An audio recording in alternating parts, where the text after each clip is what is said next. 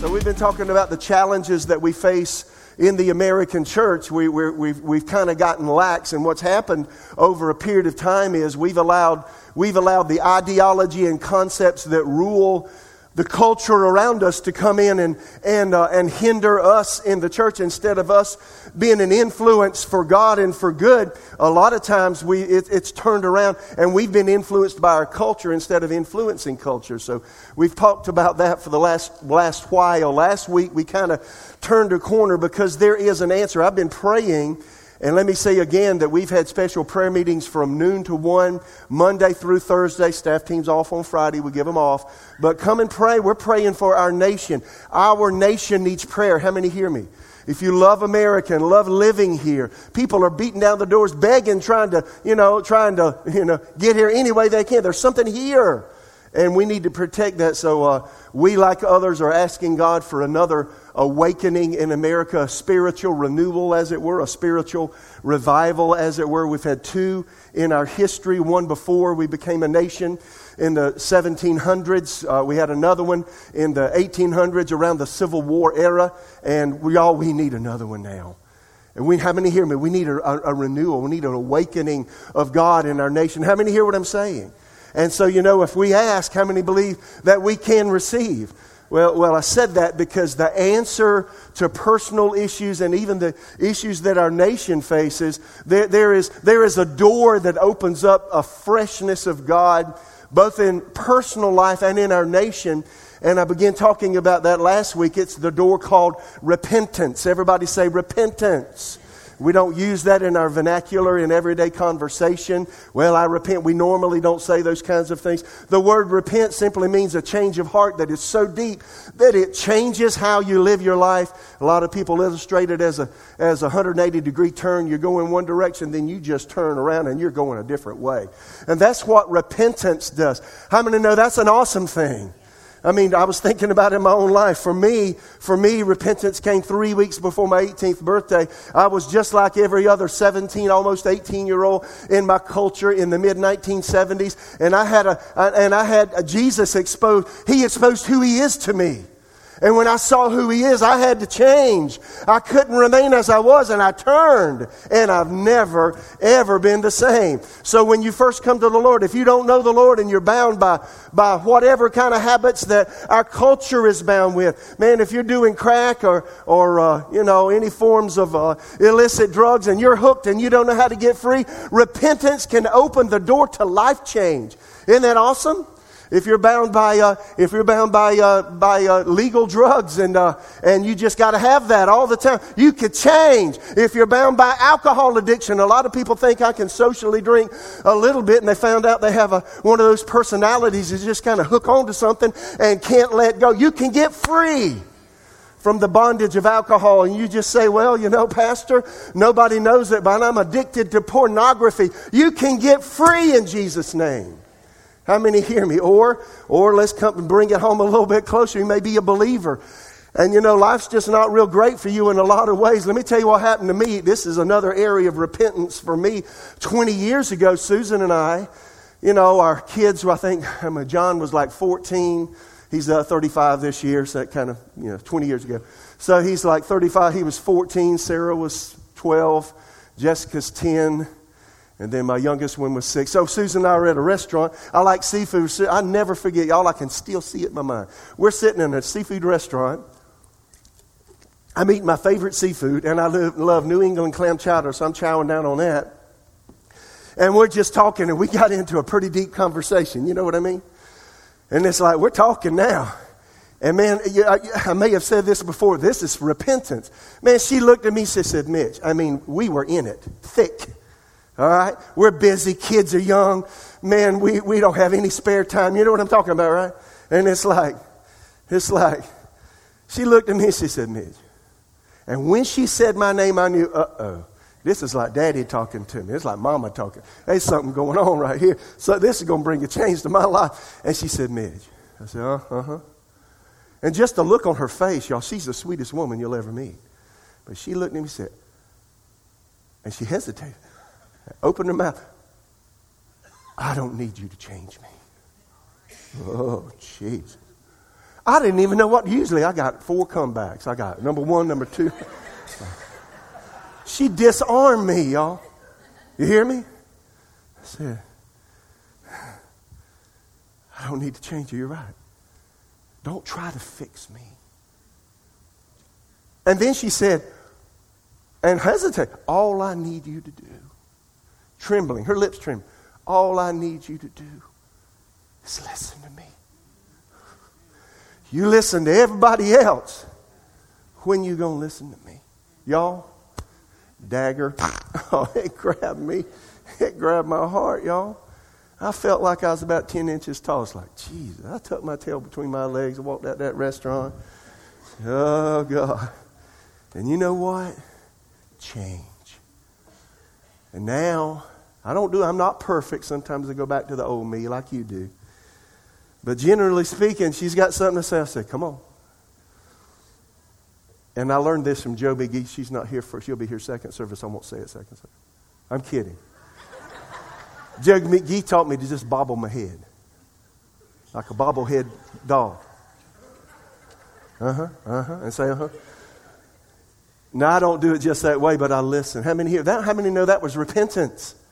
You get that 3 years ago, God gave me a word, trendsetter, and He said, I want you to do church staff. We had reached a ceiling in our church, and we needed to keep growing, and we weren't in a lot of ways, not just numerically, but in a lot of ways, and our staff team needed to grow and get better and do better, but we hit a ceiling, and God gave me the word trendsetter, so I hired a John Maxwell guy, and man, he stuck his finger, I've told you, into my face. Oh, my Lord. And he told me things that I didn't want to hear. And he said, if anything's going to be different, it's going to start with you. I said, slap my jaw. Well, I thought, slap my jaws. He just slapped my jaws. And you know what happened? It changed me. Repentance can change you. So you may be here sitting, well, I've been living this way X period of time. You can change if you want to. How many hear me? Because repentance is available to everybody. How many hear me? It's available to every person in the U.S. of A. All 30-something million of us now. Repentance is a door. If you walk through that door, life can be dramatically different. It is the catalyst for change. How many hear me? I mentioned this last week, Romans 2:4. Do you despise the riches of His goodness, forbearance, and long-suffering, not knowing the goodness of God leads you repentance? It's the goodness of God that leads us to see that we got areas that we need to change in. And then it's the goodness of God that comes in and says, let me forgive you, let me help you, let me give you an ability to be different. Is that great or not?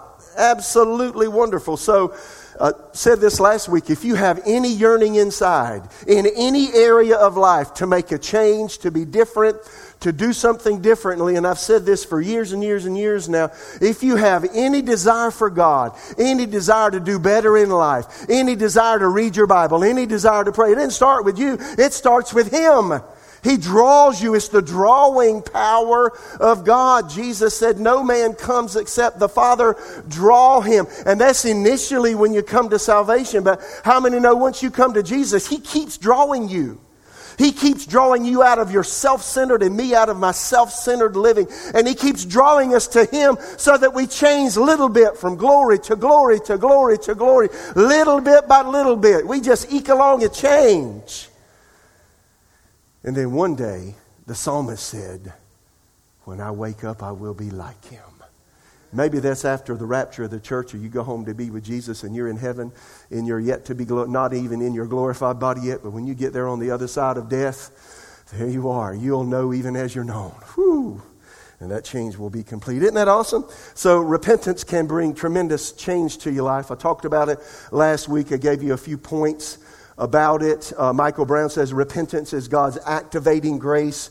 I mentioned that last week. John Milton, hundreds of years ago, repentance is the golden key that opens the palace of eternity. It opens up a brand new life and lifestyle to you. Today, I just want to put some teeth on this and show you how practical repentance really can be, and just what are some of the ingredients for repentance. Some people think when you talk about repentance, you're talking about something negative. No, the converse is true. Repentance is actually something positive. Now, I'm talking about this in detail because you don't hear a lot of preaching on repentance. But if repentance really is the door that opens a new arena of life, a new way of living, how many know we need to know something about it, what it looks like, and how to see if we're walking through that door? How many understand me? So I've got 4 simple points today. 4 things that you need to know, 4 keys to repentance, as it were. And I want to get to those. I mentioned again last week that the Apostle Paul, both in the book of Ephesians, the book of Colossians, he talks about taking off the old man, putting on the new man. And he mentions that in Ephesians 4, that you put off concerning your former conduct the old man. That is the person and the habits and lifestyles you had before you're saved. He said, take them off like you take your coat off and put a new coat on. Live differently. Live so others people can see that something's different about your life. Put off the former conduct. Put on the new conduct, and sandwiched in between that, in verse 23 of Ephesians 4, he said, be renewed in the spirit of your mind, and then put on the new man. As we change how we think, how many know we change how we live? I mean, Jesus comes and invades our spiritual nature when we're born again. We'll talk about that in the weeks to come, but how many know the relay to get what he placed inside of you to the world where others can see it is your mind? My mind is the go-between between my spirit man and my physical person. And what I do with my mind determines how much I develop spiritually and how much spiritual things really, really, really change who I am and how I live. How many hear me? So Paul talked about that dynamic. We call it the put off, put on process. Putting off the old person, old habits, old ways, putting on the new person. He mentioned it again in Colossians chapter 3, verses 8 through 10. I'll let you read. It's in my notes. And again, my notes are on YouVersion. If you go to YouVersion, go to the bottom, click More. Then the next screen, click Events. You'll see a map of Raleigh. Click on Victory Church, and there are my notes. And I won't get to a lot of these scripture today, I promise. But you can look at them and go along with me. So 4 things about repentance you need to know. And this will help us know whether or not we're going through that door or not. Does that make sense? Number one, repentance means that I forsake what I am doing. How many hear that? Yeah, when we repent, we realize that where we are and what we're doing is wrong. We know it's wrong. And we're ready to make a huge change. I mean, when I came to Jesus, I knew I was living wrong. I knew I had the wrong values. Something inside me told me that. I guess I knew my mother was praying for me. I found out later. Other people I'm sure were. And if you feel something inside like I know I'm off kilter somewhere here and I need to change, that means that's a huge sign that God is doing something in you. But once you see that, you know you're ready to make a change. And then it means you forsake what you're doing. So repentance means I'm ready to leave the behavior I know that will hurt God, hurt others, and even hurt myself. When you're ready to repent, I realize I can no longer do this and be right with God. And that's how strong it is. And, for instance, when Susan had that wonderful conversation, I'll never forget that. I'll never forget that conversation. When she did that, I just knew, I can never be what I've been. I've got to be a different husband. I've got to shut up. I'm verbose. Usually it's backwards. The woman's doing the talking. No, it's me. I love to talk. And I had to learn, shut your mouth, son. Listen to your wife. Repentance opened the door for that. But I knew I had to forsake living the way I did. How many hear me? And then when the John Maxwell guy, Randy McCoy, just pointed his finger in my face, said, you need to change. Well, I thought about that finger every day. I don't like that finger. I don't like what he said. I don't like what he said I was doing that I need to stop. But every day, you know what? Every day I was challenged with, I have to do different. How many hear me?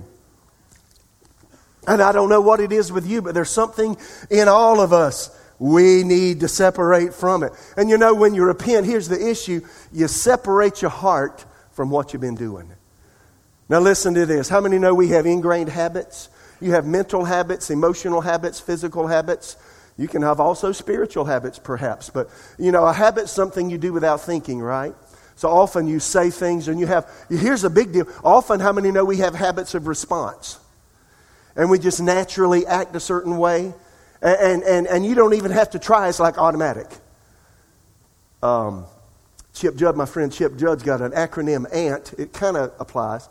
ANT stands for automatic negative thoughts. You could say A-N-W, automatic negative words. You know what I'm talking about? So you got habits in all kinds of areas. That's just one of them. Maybe God's dealing with you about manipulating others in your close relationships and making them feel guilty if they don't do what you want them to do. And you just got a way of saying it that just kind of gets the knife and sticks it in. Like, you dumb if you don't do what I say. How many of that's called manipulation? Well, God may be dealing with you to change something like that. Or He may be dealing with you about gossip and entering into gossip on the job, in the break room, or on social media, whatever. And negative things that you're saying about others in their absence, or in private conversations, whatever. And He's dealing with you about overcoming that. Well, that means that, you know what, I'm done with that. I'm going to make a change. Or He may be dealing with you as He did with me about using anger as a way to control the situation and environment that you're in and getting your way. Or it could be that you need to change your way of dealing with stress, as maybe overeating, or some people over-exercise, or some people overdo a hobby or a habit. Some people get involved in all kinds of things. They're trying to escape stress. You know, the best way to escape stress, get in the presence of God. Get in the presence of the one who can set you free. Cast your cares on Him because He cares for you. How many hear me?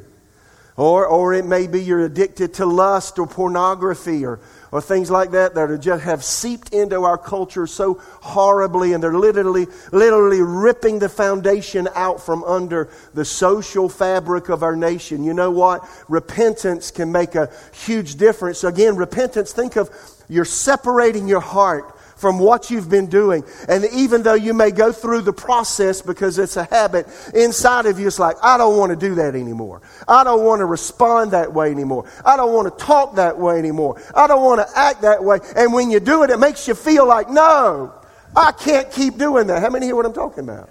Have you ever been there in your life? You know, it's an amazing thing when God begins to do that. For me, one of the big ones for me when I first came to the Lord, I don't know any better way to describe it other than I had a potty mouth. I mean, I used expletives galore before I came to the Lord. They were habits. In fact, 2 weeks, I think I'd been in Jesus 2 weeks. I worked at a grocery store. I was going to college. And 2 weeks into that, I dropped a big can of green beans. I mean, they're huge. I think they call them a number 2 can. Big old can. Not a little one, big. I dropped that thing on my left big toe, and when I did, I mean, I used all kinds of words, and they weren't nice, and I can't repeat them today because I would sin. But the first thing that happened when it did, my heart grabbed me like, whoa, what did I just say? I used to say that. I don't want to do that anymore. The second thing I did was do this. I looked around like, who heard that? Oh, man. Because I told all the guys I worked with, well, I know the Lord. Jesus come into my life. He changed me, but habits were there. How many hear me? So I had a potty mouth. And then also gossip was a part of me because I'd sit around I'd stand in the little social circle and blah, blah, blah, blah, blah, hear what so-and-so said, blah, blah, blah, hear what so-and-so said, blah, blah, blah, blah. And we'd just talk about people that weren't there and tear down their character. And somebody challenged me. Again, it was a big moment of repentance. One of my friends said, it's sin. I mean, he didn't bat around the bush. Did you know it's sin to talk about people in a negative way that aren't with you? I said, well, no, I didn't. He said, well, it is, and you're doing it. You need to stop. It's like, oh, my God. Daddy is here. Daddy's here. And you know what? It so convicted me that, you know what I did? I went to the Word and God changed me. Repentance means you stop doing. And it's a heart thing. In your heart, you don't want to do it anymore. How many get what I'm saying? There's a 3-step process to overcoming a natural habit that you've acquired through living, whether it's mental, whether it's emotional, whether it's physical or whatever, even spiritual. There's a 3-step process. The first one is you catch yourself after you've done it. When I said that expletive, it's like, oh, whoa, whoa, whoa. What is this? What's that doing hanging around me? You know? Or you know what? I entered into some gossip. Bloop, bloop, bloop, bloop. Oh, and my heart grieved. It's like, I can't do that anymore. How many know when you know Jesus, God writes His law in your heart? And you know inside intuitively, I don't need to be involved in that. How many get it? Well, so first part is recognize it after the fact. Second part is after God shows it to you and in your heart you've separated from it. Then every time you do it, you challenge it. Now, I don't think I used expletives a whole lot after that experience with the can. That one grabbed me. That one got me. That one got me. But you know what? Every time I thought about it, or every time when I was by myself, something slipped out. I said, Lord, I'm not going to say that anymore. I'm not going there anymore. Or whatever other habit in my own life. And then I went to the Word, and I'll talk about it later. I went to the Word and found Scripture that could reinforce the behavior that I wanted to get over. So catch it before, after you do it, then catch it while you're doing it. That's how you overcome these negative things. And then you'll get to the point the Holy Spirit works in you through the Word. You'll get to the point that just before you say, I start answering Susan before I need to. It's like, well, just keep talking, darling. And you'll catch it before you do it. Isn't that awesome? 3-step process. You catch it after, in the middle, and then before. That's how it works. So you can overcome negative habits. Repentance means I forsake, first of all, what I'm doing in my heart. Number 2, repentance means that I embrace a new way of living. If a person says, I've repented, and they keep doing what they've been doing, if I said to Susan, well, okay, I hear you. I'm not going to act that way. I'm going to let you talk, and I'm not going to try to be your fix-it man.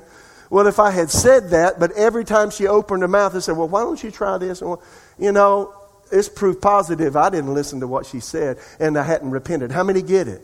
Or when the guy poked his bony finger in my face and said, you the man, you need to change.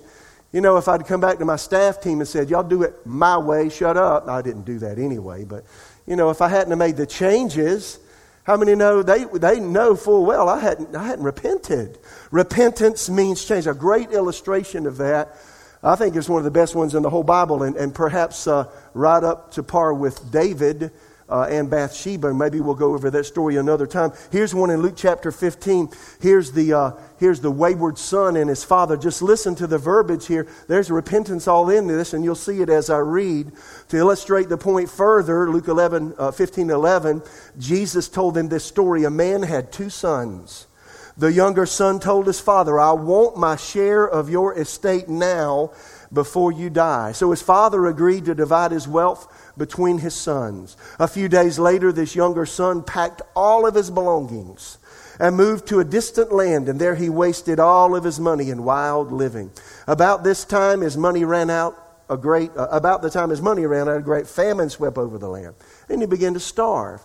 He persuaded a local farmer to hire him, and the man sent him into the fields to feed the pigs. Now this is how low he got. Verse 16, the young man became so hungry that even the pods, the beans he was feeding the pigs, looked good to him, but no one gave him anything. He was completely destitute, had spent all of the money. Evidently his daddy had given him a lot of money, and hip hip hooray, he spent it rapidly. Verse 17, when he finally came to his senses, he said to himself, at home, even the hired servants have enough food to spare.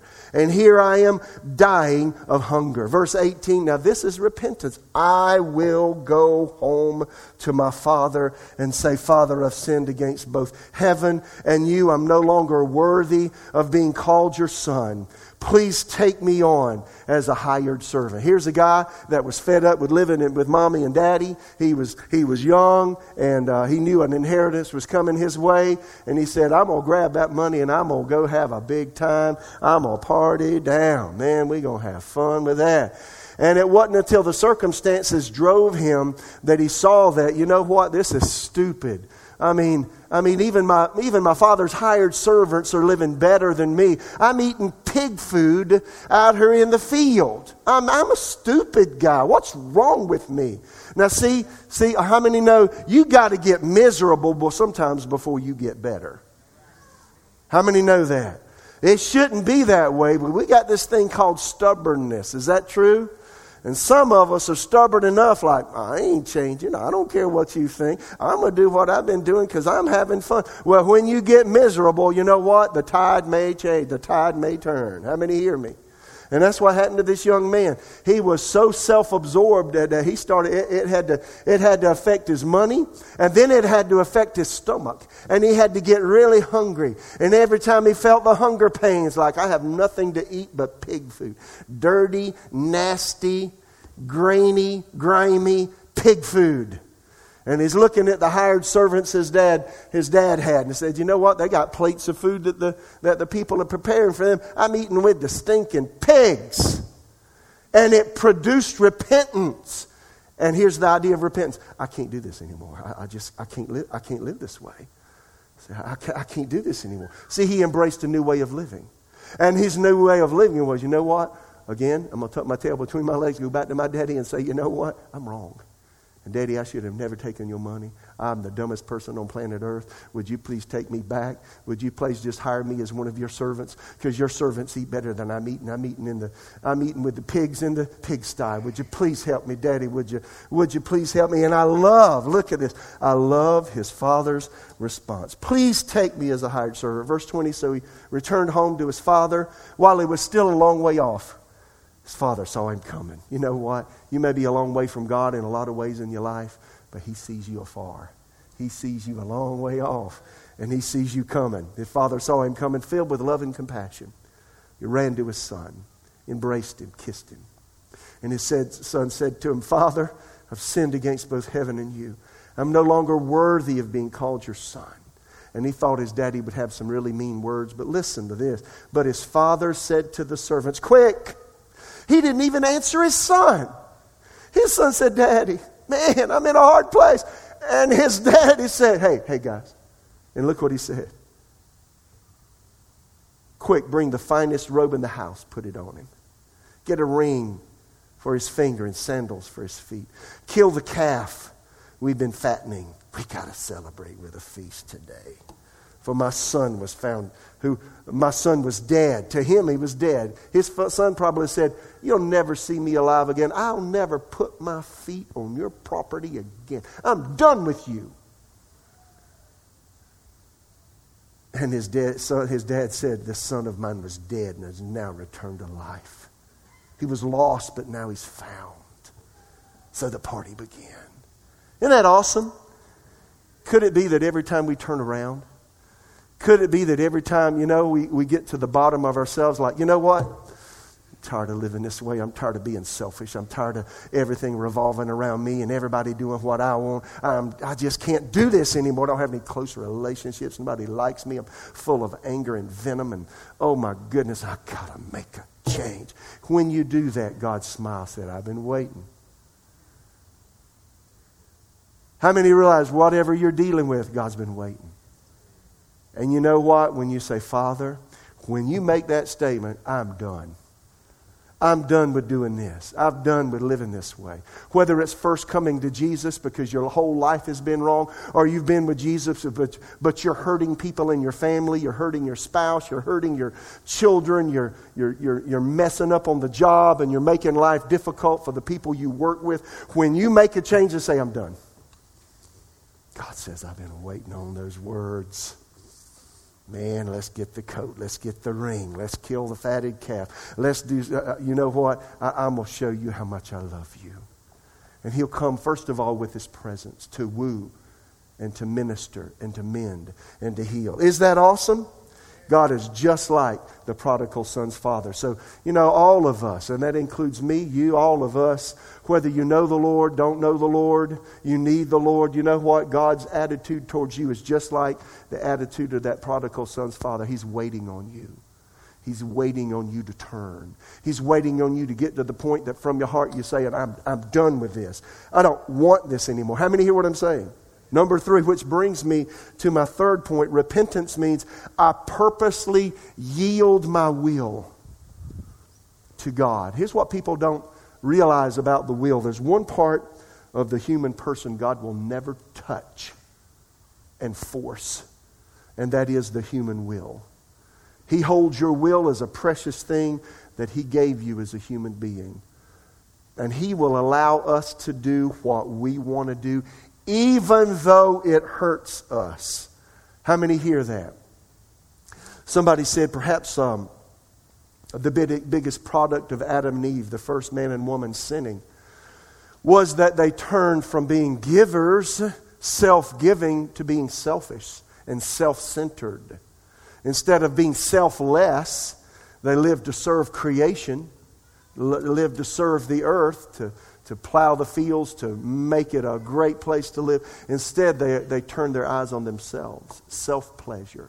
Self-will. Somebody said perhaps that's the greatest product of the fall of man. That may be the reason that Jesus addressed the will. In the book of Matthew 2 times, the book of Mark at least 1 time, maybe 2, book of Luke 2 times, the book of John. He says if any man wants to come to me, he's got to deny himself. Why did Jesus say that? Because one of the biggest products of the fall is the selfishness that we have. We're all set on ourselves. I love all of my, I got 5 grandchildren.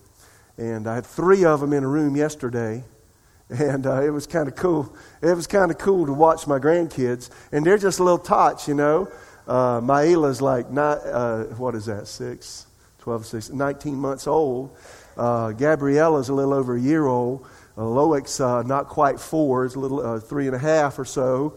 And they're playing together, and you know, you just see human behavior, you see human nature. And here's a toy that belongs to Gabriella. And she's a little over a year old, but somebody picks up that toy. That's my toy. And just the look on her face like, it don't belong to you. That belongs to me. You see it really early in life. Is it true? The self-centered nature. Isaiah 53:6, all we like sheep have gone astray. We've turned everyone to his own way. And the Lord has laid on him, Jesus, the iniquity of us all. That's the key right there. We have turned everyone to his own way. My biggest problem, you know what? My biggest problem isn't someone else. My biggest problem is me. In your marriage, the biggest problem isn't your spouse. The biggest problem is you and how you respond to what they're doing. They may not be doing it right. You may not like how they're acting. But the bigger problem is how you're responding. Yes or no? Woohoo! Gets quiet. We've turned everyone to his own way. That's my biggest problem. I got to learn to let me go. Here's the thing you got to know about the will. Satan forces and coerces, but God woos and convicts. The enemy, when he's messing with you, I mean, you got to take that drug. You got to do this. You got to act that way. You got to go there. No. With the Holy Spirit, he gently woos, gently convicts, but never forces. How many hear me? I've often said this. If you had Satan, invisible manifestation at a door, and the door's open maybe 6-8 inches to the room you're in, and you're sitting in your favorite chair, if Satan was at the door and he saw it open, he would just, push it open so hard it would damage the wall behind it and come in. But if the Holy Spirit was at the door, if God the Father or Jesus the Son were at the door, and it's 6 to 8 inches open, and he would stand there. You may see his shadow, but he would never enter. It wouldn't even touch the door until you got up out of your easy chair and grabbed the knob on the other side and opened it yourself and said, "Would you like to come in?" And then he may respond, "If I may." That is, if you let me. See, that's how precious the will is to God. How many hear me? Again, even if it hurts you, God will not violate your will. He will let you do what you want to do. And that's what people don't understand about the Lord. Well, God ain't saying anything to me about what I'm doing. It must be all right. No, he's letting you do what you want to do. Because he gave you that will. And he'll let you do what you want to with that will. How many hear me? Now, this is a shocker. Notice God's respect for the will. He respects your will so much that he'll let you go to the lake of fire. Because you refuse to change the will. Revelation 22:11 and 12. Let the one who is doing harm continue to do harm. Let the one who is vile continue to be vile. Let the one who is righteous continue to live righteously. Let the one who is holy continue to be holy. Whoa. What's he saying? I'll let you be what you want to be, even though it hurts you. And so you know what? The Holy Spirit just tagged me. You may be here or you may be watching online and you've been hurt by someone. Maybe you've been abused. Maybe you've been hurt. Maybe you've been molested in some way. Maybe you've been emotionally or physically abused in your younger years, and you have a question in your mind. Why didn't God make that person stop? He can't. He can't. Why? He won't violate the will of man. What can he do? He can have people pray. And if people will pray, sometimes you can assuage those situations and change them. But how many know sometimes God wants people to pray and then they're not cognizant enough to his voice to hear. And then he can't even do what he wants to do. Do you think God wants these? Did you think God wanted those hundreds of girls violated by that man in New York we're hearing about? Do you think that was the will of God? No! Why did God let him do it? Because God holds the will as a precious thing and won't touch it. It takes somebody praying, somebody asking, somebody interceding. It takes someone asking for God to be able to come in. And then sometimes for whatever reason, God's best purposes are hindered. How many hear that? You don't know the conversations I've had with people behind closed doors and the things that have happened. I've had to keep Kleenexes by my desk as I've had people over the years. For all these 38 years of ministry, people have said things to me that I've never told anybody. And I've heard tales that I would never repeat. And you wouldn't believe some of them if I told you of how mean people can be.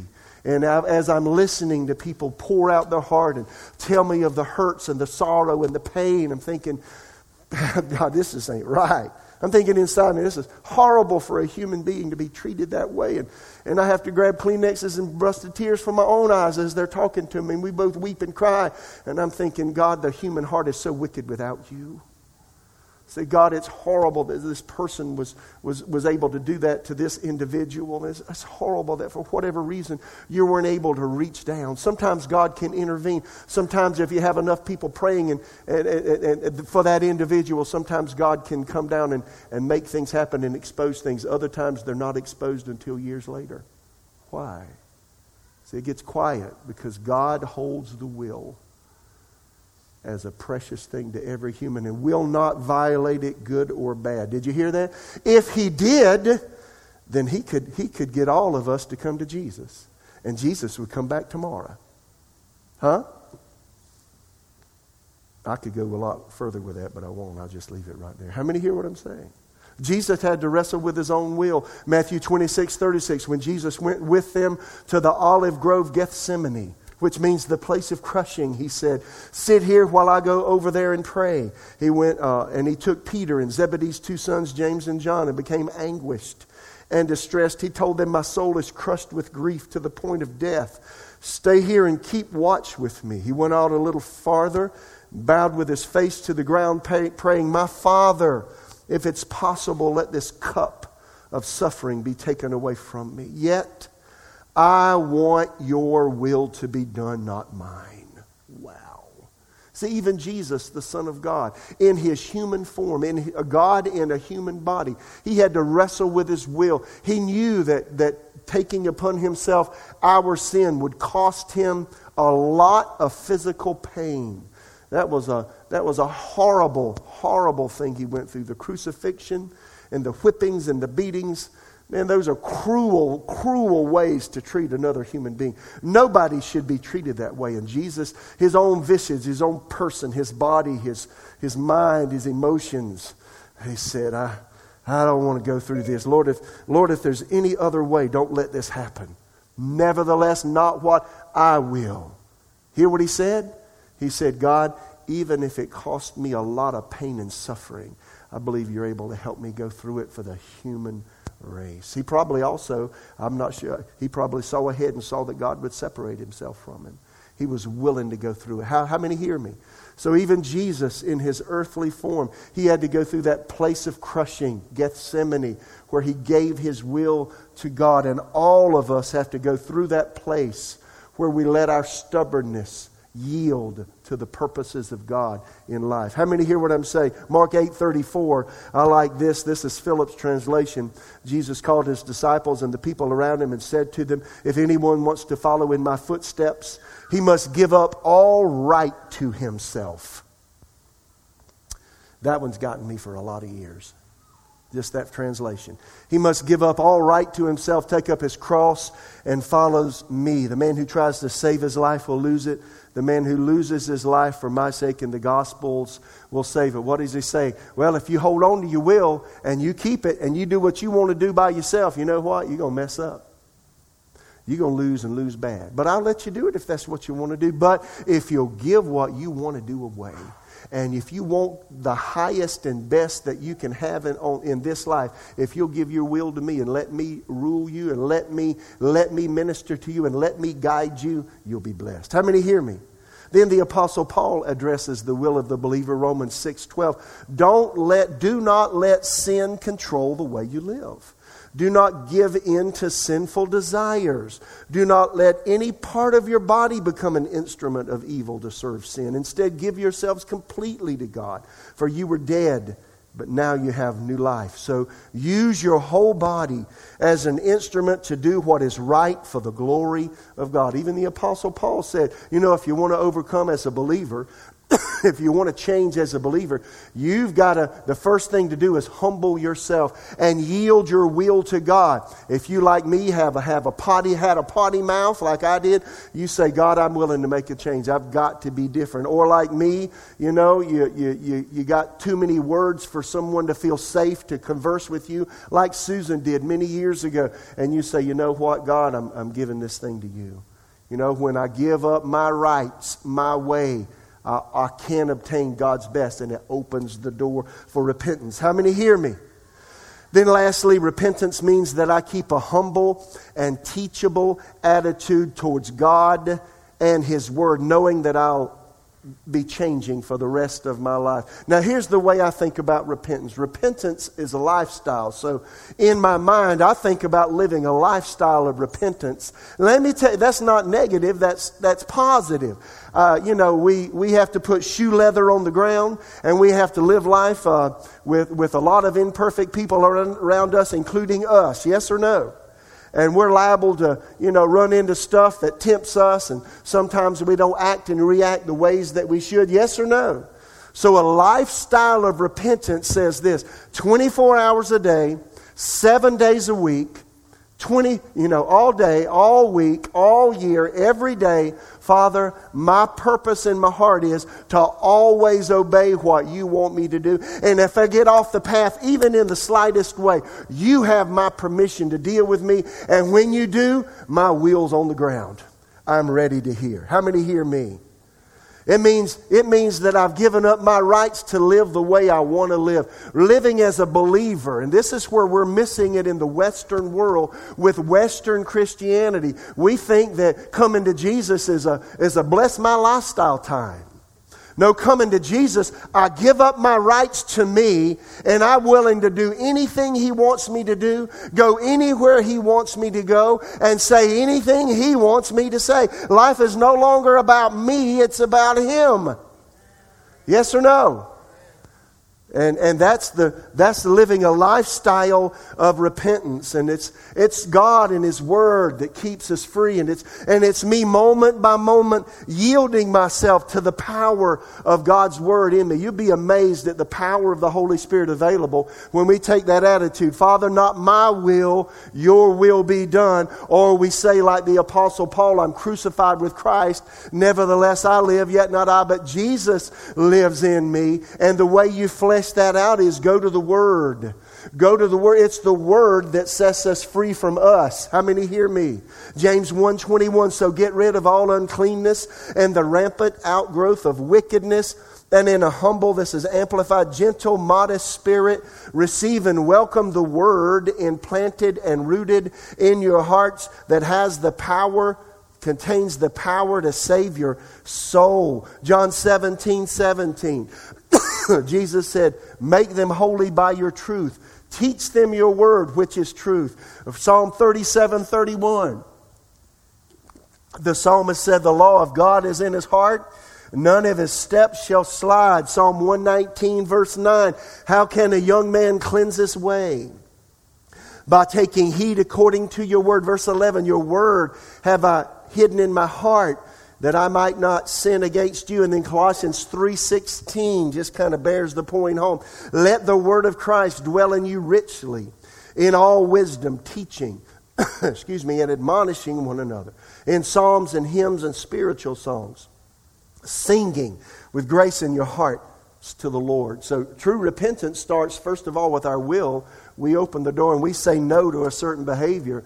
But to keep it and make it a lifestyle, go to the Word. So for me, when God first started dealing with me about changing my words and my potty mouth, I went through the whole book of Proverbs. It was a Sunday evening after I got home from church. I got in the living room, and the next Monday I think I had a day off, and I don't even think I was in college that day. I got my Bible, got the book of Proverbs out, got a yellow highlighter, and I read all 31 chapters of Proverbs in one sitting, and every time it said speech, words, lips, mouth, I highlighted in yellow everything the book of Proverbs says about words and anything associated with that. Any synonym with words. And I highlighted all 31 chapters. And I highlighted it in yellow. And you know what I did? Several times a week I took Proverbs out. I read all through. I just flipped the pages. And every time I found the yellow highlight, I'm reading that. We didn't have the internet, y'all. It was all hard copy stuff. I'm reading page after page, and I'd read it to myself out loud. And you know what? I did it so much that it kicked the habit of saying wrong things and putting me in the center of the conversation. It changed me from negative to positive with my words. And then I could tell you later on, so many other areas. God began to deal with me. And again, it's the idea of when you put the Word inside of you, it kicks the wrong behavior out. The beginning part of that is repentance.